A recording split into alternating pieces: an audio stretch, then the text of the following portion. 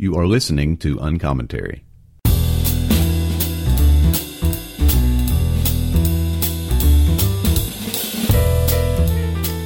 I want to talk to you about one of my favorite bookstores.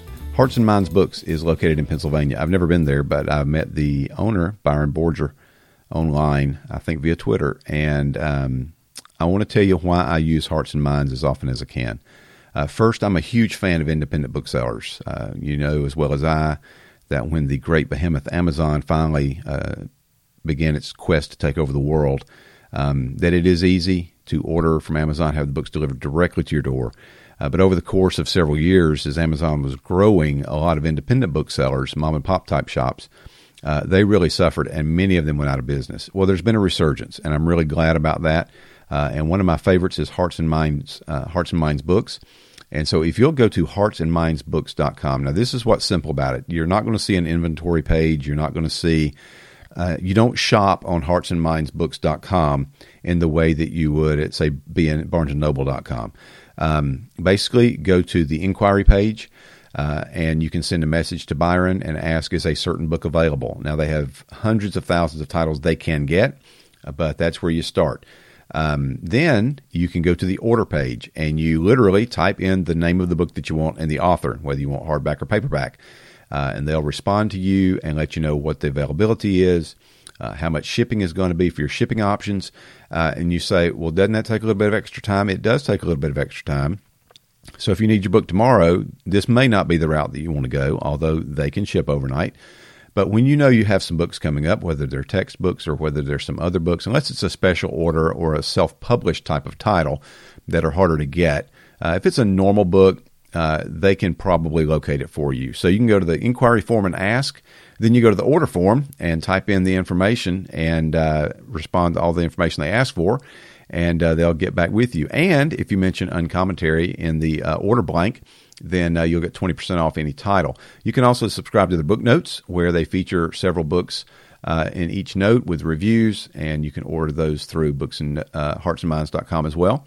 But I really encourage you to check them out, especially if only 10% of your book orders you switch over to them. That'll be huge for them, and it won't cost you that much more. And I'm trying to do at least that. And so I encourage you, heartsandminds.com, and mention Uncommentary Podcast for a 20% discount on most items, and they'll let you know when it applies.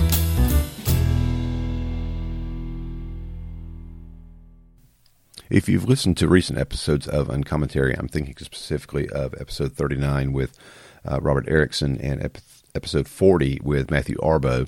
And I'll pause right here to say, if you haven't listened to those, I would strongly encourage you to listen to those before you listen to this one, if possible. End of parenthetical. We talked about theologians in the church under Hitler and the Nazi regime. We talked about the response of some of the church via the Barmen Declaration. And today I'm going to be talking to an author. He's a sociologist and a professor at Clemson University, who has co-written a book about Christian nationalism.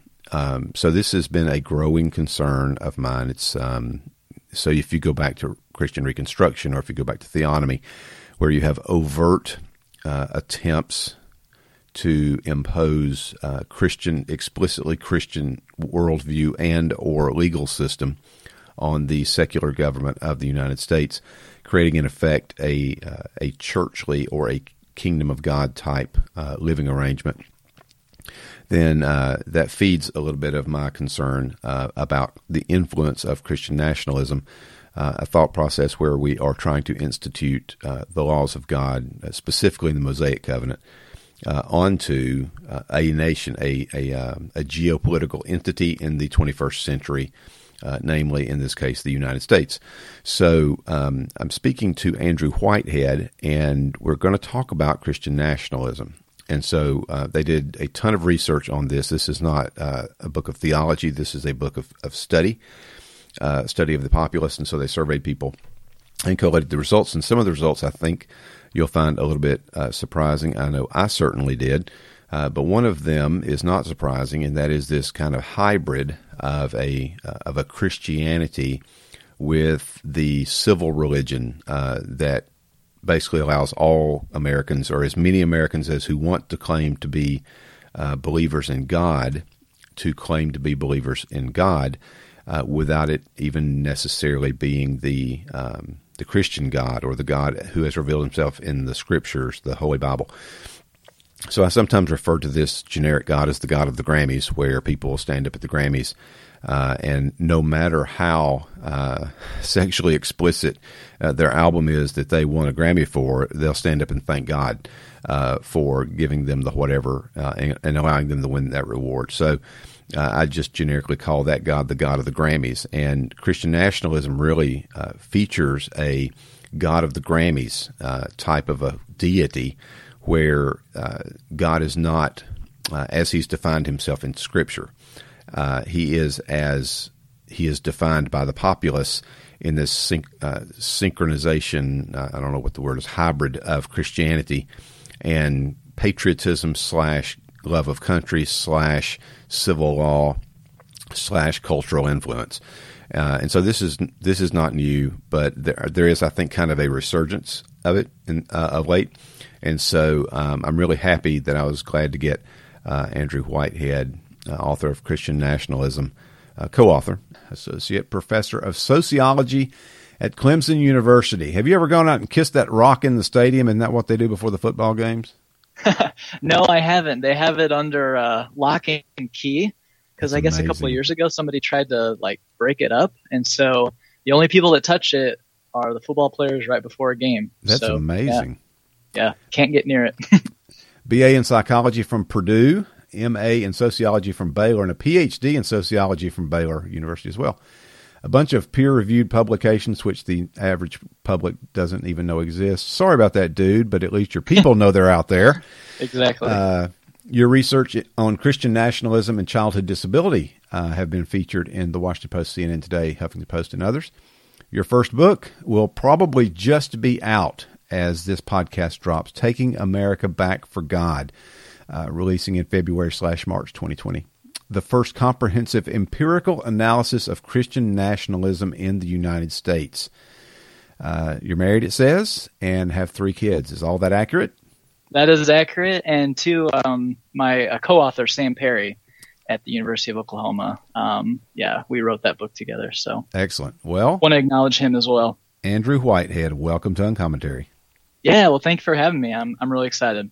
So this is a big subject. It's a subject that is of interest to me. I have attempted in some small way on social media to talk about maybe it's time to distinguish between nationalism with a little n as being something related to patriotism or hoping that we win the Olympics, and nationalism with a capital N being something a little more defined philosophically.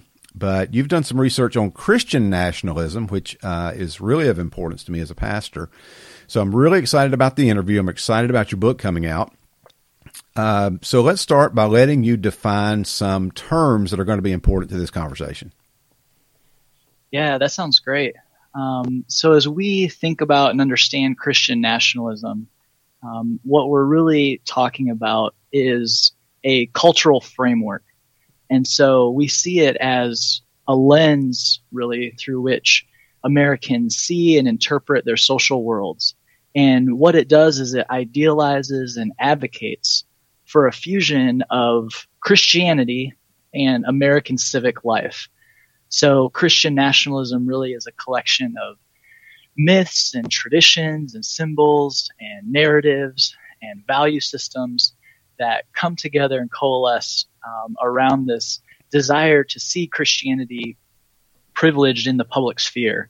And one thing that we're careful to kind of mention and designate is that the Christianity of Christian nationalism it contains much more than just the idea of orthodox, maybe Christian beliefs. Mm-hmm. But really, it's in this definition, it's a bit of a dog whistle. So to a certain population, when they hear Christian, really what it means is people like us. Mm. And then in the book, we kind of lay out and show how people like us really is built around creating and idealizing a certain type of American identity, which usually is white, native-born, culturally Christian. And so when you hear the Christian and Christian nationalism, it carries a lot more baggage than just what we might think of as, historical Christian tradition. So we're not just talking about people who think that, or who hold to a position that America was founded as a Christian nation. So a lot of people will, quote George Washington, or they'll quote, John Jay or some other founder who says, that only through the providence of God could this have happened, or something along those lines. And even some are even more explicitly Christian and actually talk about Jesus. But you're talking about something different than a person who says, hey, America was founded as a Christian nation and we should probably try to keep those principles, or something like that. Christian nationalism goes beyond that, right? Well, I think in some ways it does. And I think this is another thing with Christian nationalism that we try to measure and then make a case for, is that really it's a continuum. And so you have all Americans at some point are kind of on this continuum where, the narrative of, we were founded as a Christian nation that you mentioned, that is a part of this. So that narrative is a key part of Christian nationalism and how strongly you embrace that. But there are other aspects too that kind of are attached to this as well beyond the narrative. And so, no matter where you fall on this spectrum, we find that knowing where that is tells us a lot about how you see the world and how you act within it. But yeah, the narrative is a key part of it. And so you have some Americans that are, maybe more accommodating of it and think, yeah, we should be a Christian nation, or we were founded that way. Christianity is important. But then you have some that are saying, no, it needs to be, privileged in the public sphere above and beyond even any other religious faith or anything like that. And so, yeah, it's a part of it, but yeah, it does go beyond it a bit. So how does Christian nationalism look in the public sphere? Obviously, it's hard to, I think, kind of define it as something that's private because it has just huge public and political implications. How does it look out in the real live world?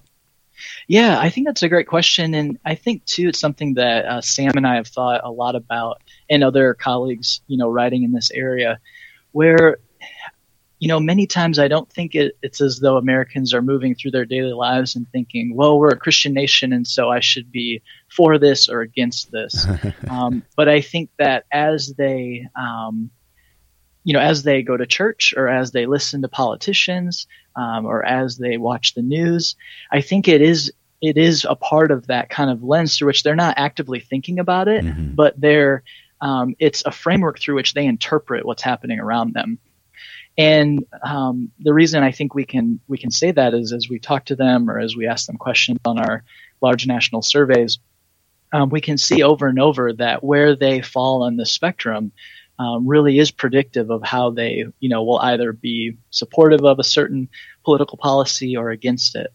But I think another way that you can really see it acting out in the, quote unquote, real world is to listen to some of our politicians, and especially, the administration in the White House now, is that there's a lot of times where they will actively use Christian nationalist rhetoric, and they're speaking to a certain proportion of the population that will understand that rhetoric and respond to it as they would like to see them respond to it. And so, and it's not just on the political right, on the political left too.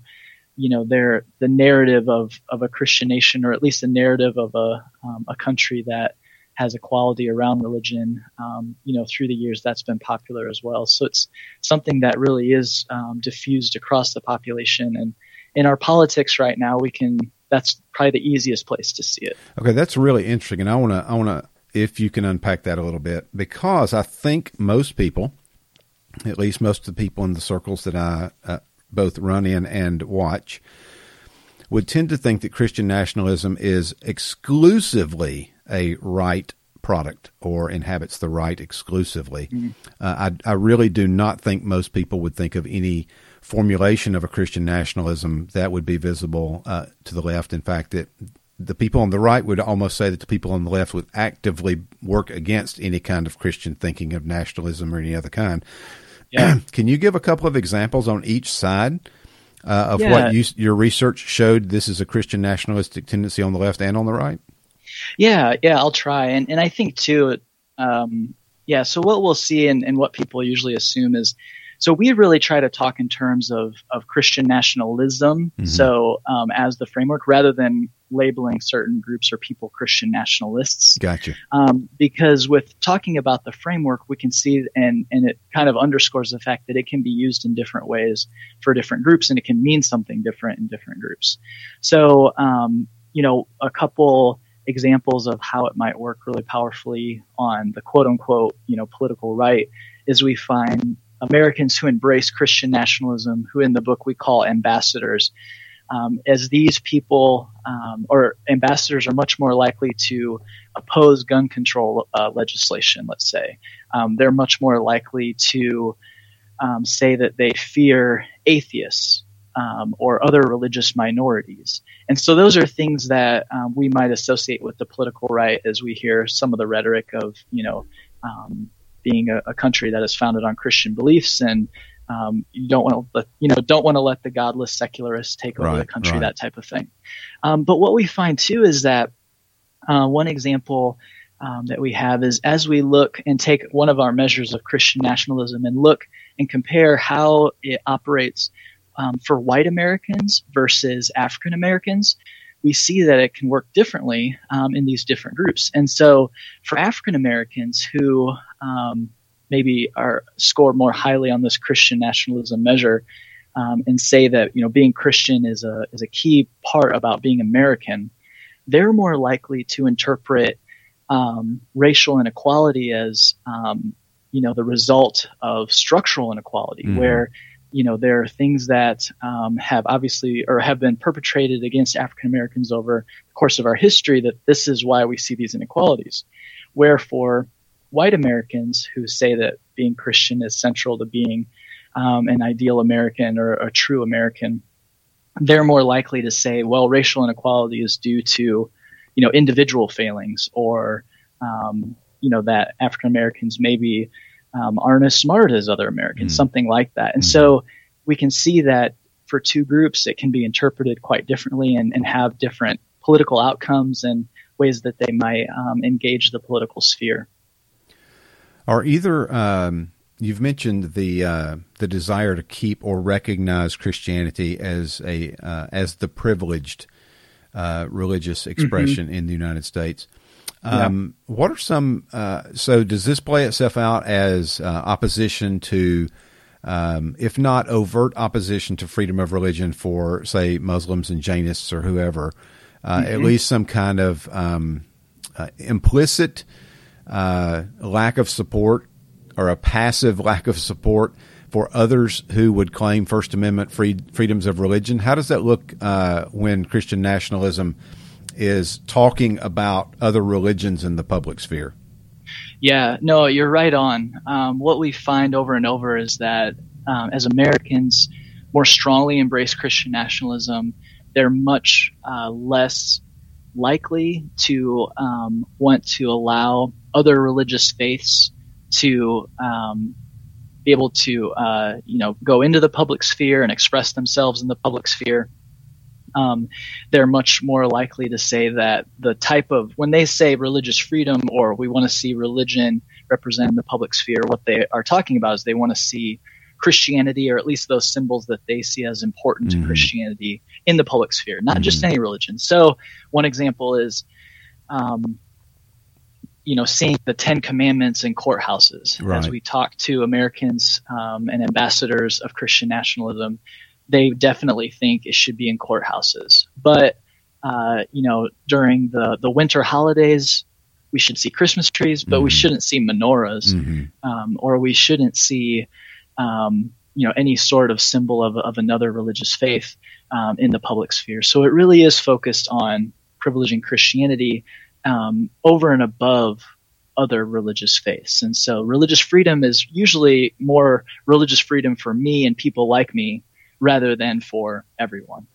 You mentioned you've used the term ambassador a couple of times, and it sounds like that's on a scale of, it is, of committedness, I guess, to Christian nationalism. How did y'all build that scale, and what does it look like? Yeah, that's a great question.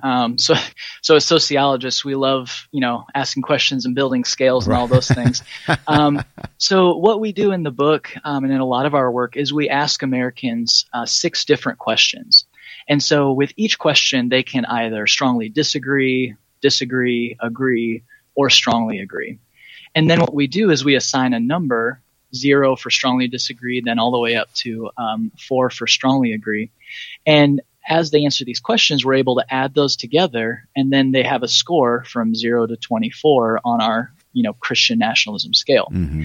And so the questions we ask are: the federal government should declare the United States a Christian nation. How strongly do people agree that the federal government should advocate Christian values, or if they should enforce strict separation of church and state, which we actually reverse code, so it goes the same way as the other questions. Mm. We ask them if the federal government should allow the display of religious symbols in public spaces, if the federal government should allow prayer in public schools, and then finally, if the success of the United States is part of God's plan.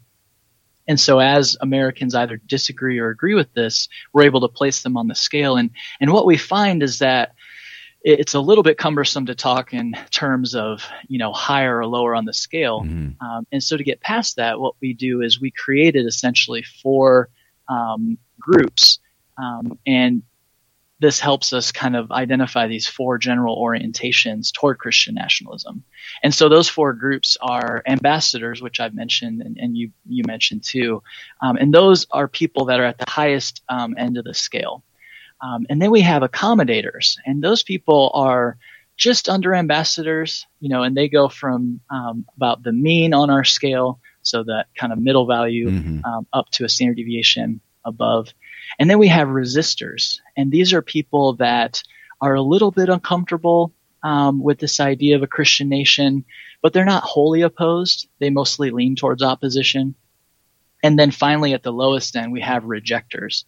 And so these are Americans that completely repudiate any notion of a close relationship between Christianity and American civil society.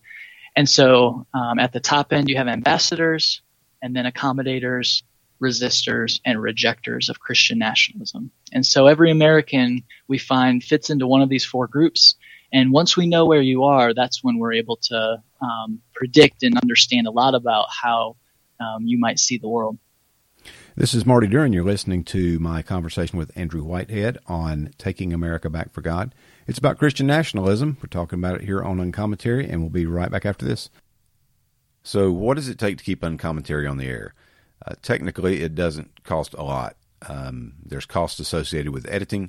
There's costs associated with scheduling. And there's not a lot more, but nobody gets rich off of podcasts that they do from their room and their home. It's all about getting the content out and doing what people like and maybe even need to hear. So I do want to encourage you to become a Patreon, or at least maybe a one-time gift. If you go to patreon.com/uncommentary, you can become a supporter for as little as $2 a month. I mean, that's like foregoing a 20-ounce Coke one time a month, and you can become a $2 a month contributor, supporter level. If you choose the $3 a month, you'll get a podcast logo, an Uncommentary podcast logo. If you choose $5, the gold level, you'll get a mug, and these are actually pretty nice mugs. If you choose $10, you'll get a sticker and a mug. If you go above that, then there's other stuff. I mean, if you've just got like money to spare and you want to give $250 a month, we could really do some upgrades around here. But the reality is it doesn't take a lot, and a little bit helps out a ton and makes it worthwhile. And occasionally I can take my wife out for a meal. If you'd rather do a one-time thing, you can use PayPal, paypal.me/uncommentary-pod. That's paypal.me/uncommentary-pod. Or Patreon is monthly, and these are auto drafts, so you don't have to write checks. You don't have to worry about it. You don't have to go back to the website. The $2 is gone. The $3 is gone, and really, you never miss it. So that's patreon.com/uncommentary as well. And now back to this week's episode. Okay, Andrew, you mentioned kind of at the outset that Christian nationalism is kind of this blending of a form of Christianity, and I think you called it a civil religion. So I've heard about an American civil religion for a long time. It's kind of It's kind of something that pastors talk about when they're trying to talk about the difference between authentic Christianity or a biblically, formed Christianity and the generic version that we kind of see out in society. It would include what I derisively refer to sometimes as the God of the Grammys, where they just stand up and thank God and nobody really knows which God they're talking about. Right. So talk a little bit about the idea of an American civil religion and how it differs and is alike to whether we consider Christianity or Islam or any other religion. What is the American civil religion, and how can we be looking out for it? Yeah, I think that's a great question. It's something that we try to distinguish in our book between Christian nationalism, which is what we're studying, and actually civil religion itself, because those are two different concepts in a lot of the work that we read and cover and then that we do. And so civil religion usually is thought of as something that kind of represents America's dominant kind of self-understanding, and then ethically what kind of guides it. And the religious influences, come primarily from the Old Testament, and it's a tradition where God would demand, justice and mercy and humility from its people. As we read the founding fathers, the idea of civic republicanism, a political philosophy where they're saying we want people to be, quote unquote Christian because it'll make them virtuous in the public sphere and the civic sphere, and support the Constitution, all of these things. And so that is civil religion in one sense. But Christian nationalism is something different, and they're related, and so that's why I think it gets conflated. But really, Christian nationalism has been informed by historically different parts of the Bible. So while civil religion kind of talks about and isn't thinking of providence or a creator or God, Christian nationalism is much more tribal in a sense, where God and almost ethnic in that sense, where it is more like, as they see not just God generally, but Christ, and as they interpret Christ-like policies from the views in the Bible. But really what they're drawing on is similar to commands in the Old Testament, where God wants his people to follow his rules and to be faithful to those. And if they are not faithful, they will not have his blessing, and they need to forcefully take the world around them and ensure that it follows his commands. And so Christian nationalism is more in line with this idea where we are God's people, we know what God wants, and we need to enforce that around us, whereas civil religion tends to be much more unifying and less tribal in its understanding of God. Now, I guess, or go ahead. Well, if you're continuing, go ahead, because I have a tangential question. Yeah, well, and I guess too, just to wrap around your original question. So both of these then are obviously different from this idea of Christianity or the Christian religion, where really isn't associated with any particular nation, as we know, America isn't mentioned in the Bible. Right. And so the Orthodox Christian faith is neither one of these, but both of them do draw on Christian symbols, Christian traditions, and Christianity has played a key role in the formation of both of these, civil religion and then this cultural framework of Christian nationalism. So does the reliance and attention given to the Old Testament, does that play into how Christian nationalism views American support of very specifically the state of Israel? In the sense that you could make a regular diplomatic, strategic, military, alliance argument for being allies with Israel, and that they're a democracy in the Middle East. They're friendly to us. We do great business with them, and we can aid them, and they can aid us in some time of need. So that argument can be made completely separate from any biblical references whatsoever, and I'm sure a lot of atheists and agnostics would be happy to make that argument. It seems to me that Christian nationalism goes beyond that in supporting Israel because it's of its relationship to the Christian scriptures, and I guess actually the Jewish Bible as well, Right. beyond any real sense of political alliance or economic strength or anything like that. It's always included. But predominantly, it's this idea that Israel's the apple of God's eye, and anybody who hurts Israel is going to be hurt. And so we want to be friendly to Israel, and a lot of that policy is driven by Christian nationalism rather than just political expediency. Does that sound right? That sounds exactly right, and that's a lot of what we find too as we look at it. I think you hit the nail on the head where there's an aspect of Christian nationalism where two, they view the future of the U.S. as contingent upon God's blessing and doing what God would want. And a part of that, as they see, is supporting and defending God's people, Israel. And if we walk away from that or step away from that, then again, God might withdraw the hand of blessing and maybe bring down the hand of wrath. And so supporting the nation state of Israel has to do mostly with this kind of eschatology of the end times and being on the right side, which is Israel's side. Mm-hmm. Now, what's really interesting is as we look at individuals and account for their levels of Christian nationalism, they tend to be more afraid or see actual Jewish people as a threat. So they'll be very pro-Israel, but when you talk about individual, Jewish people, they are much less warm towards them. And so really it is about this kind of collective understanding of who we are as, God's chosen country, making sure we're aligned with Israel. But when it comes to the people, maybe of Israel or Jewish people, they're much less warm towards them. That is astounding.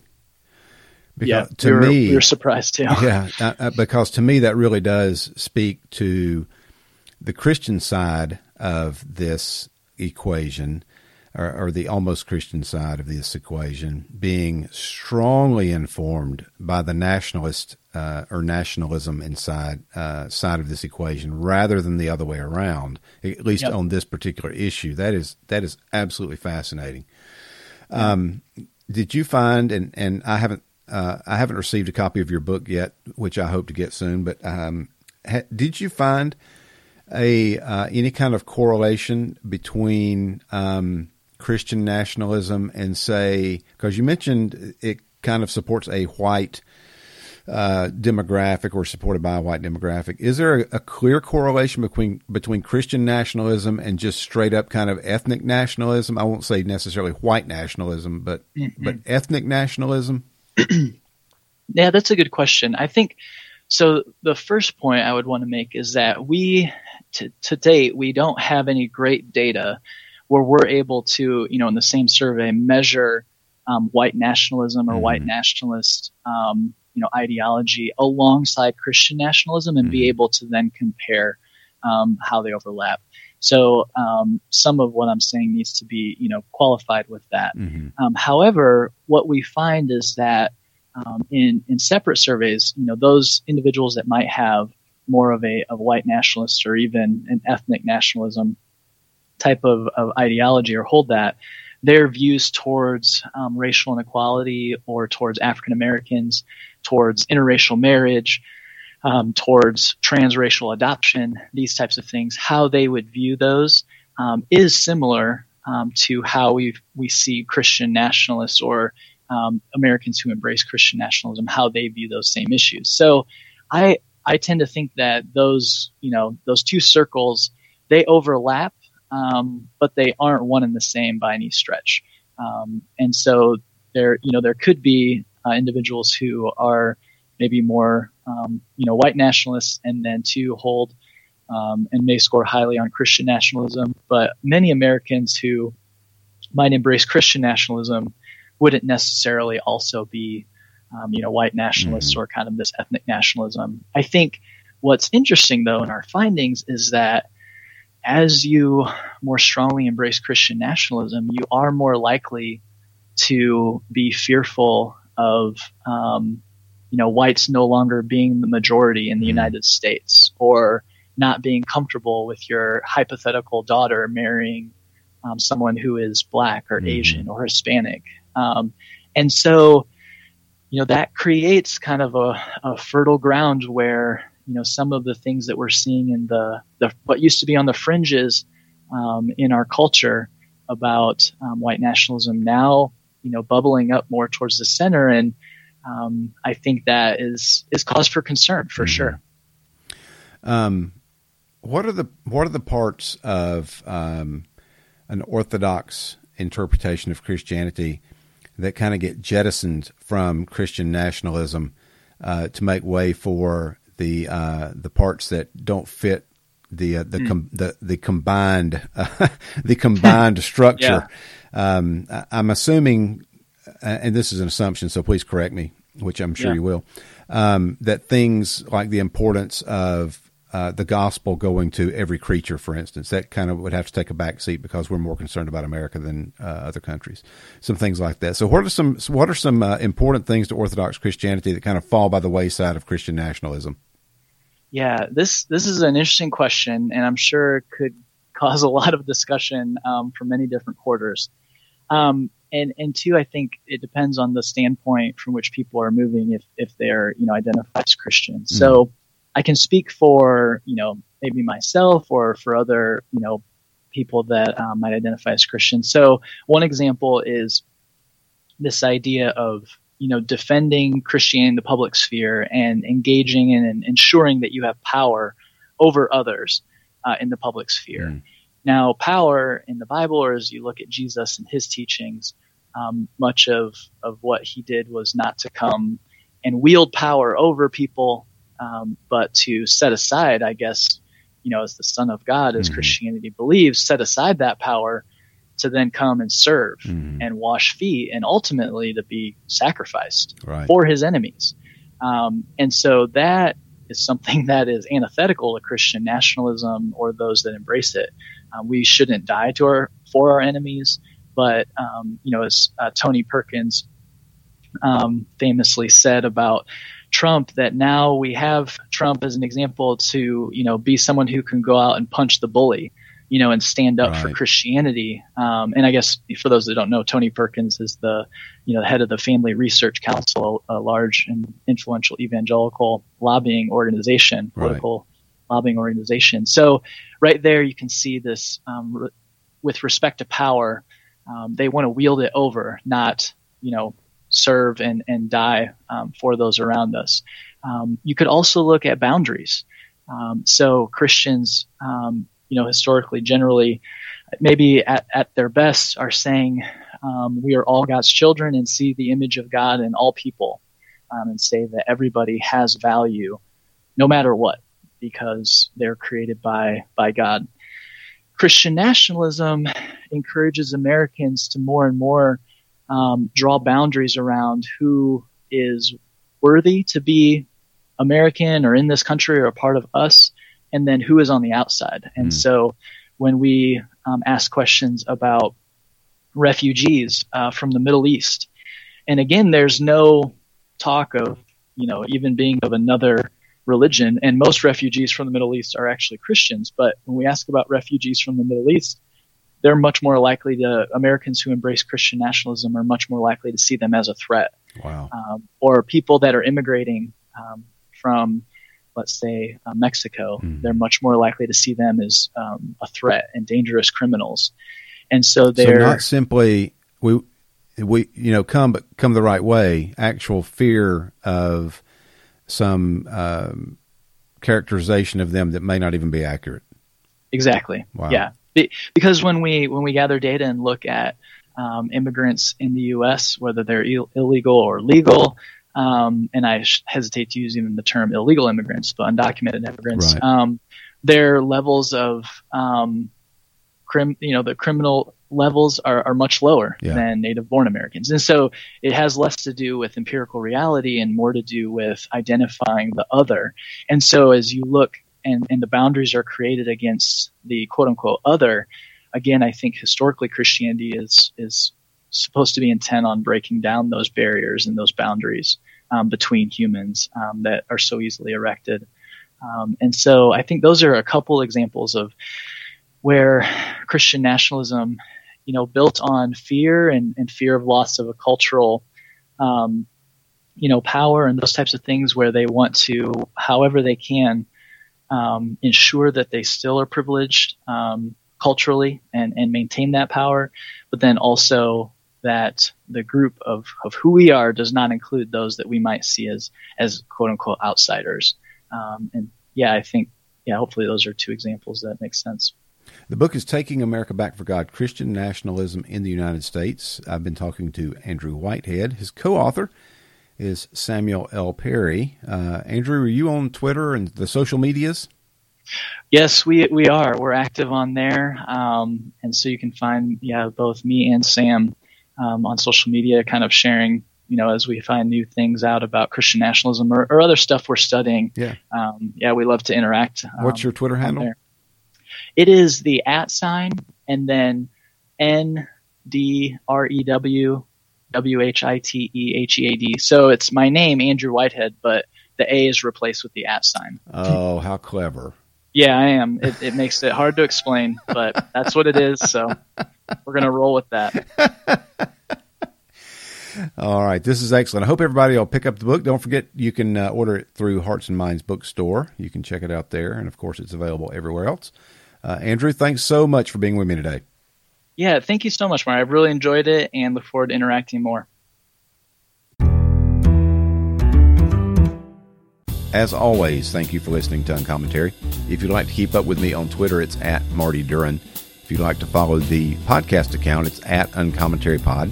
Please rate and review, and whichever podcatcher you listen to, whether it's Apple Podcasts or Google Play or Podbean or Overcast or CastBox, whichever one you use. If you can rate and review, then that would be awesome. It just helps with search results and gives some credibility to the podcast itself. And as you have an opportunity, if you would promote it, whether you put the link from uncommentarypodcast.com on your Facebook page, or if you tweet the link or retweet the initial broadcast that it's live, anything like that to help spread the word is always appreciated. And as always, Soli Deo Gloria. This is Marty Duran for Uncommentary Podcast.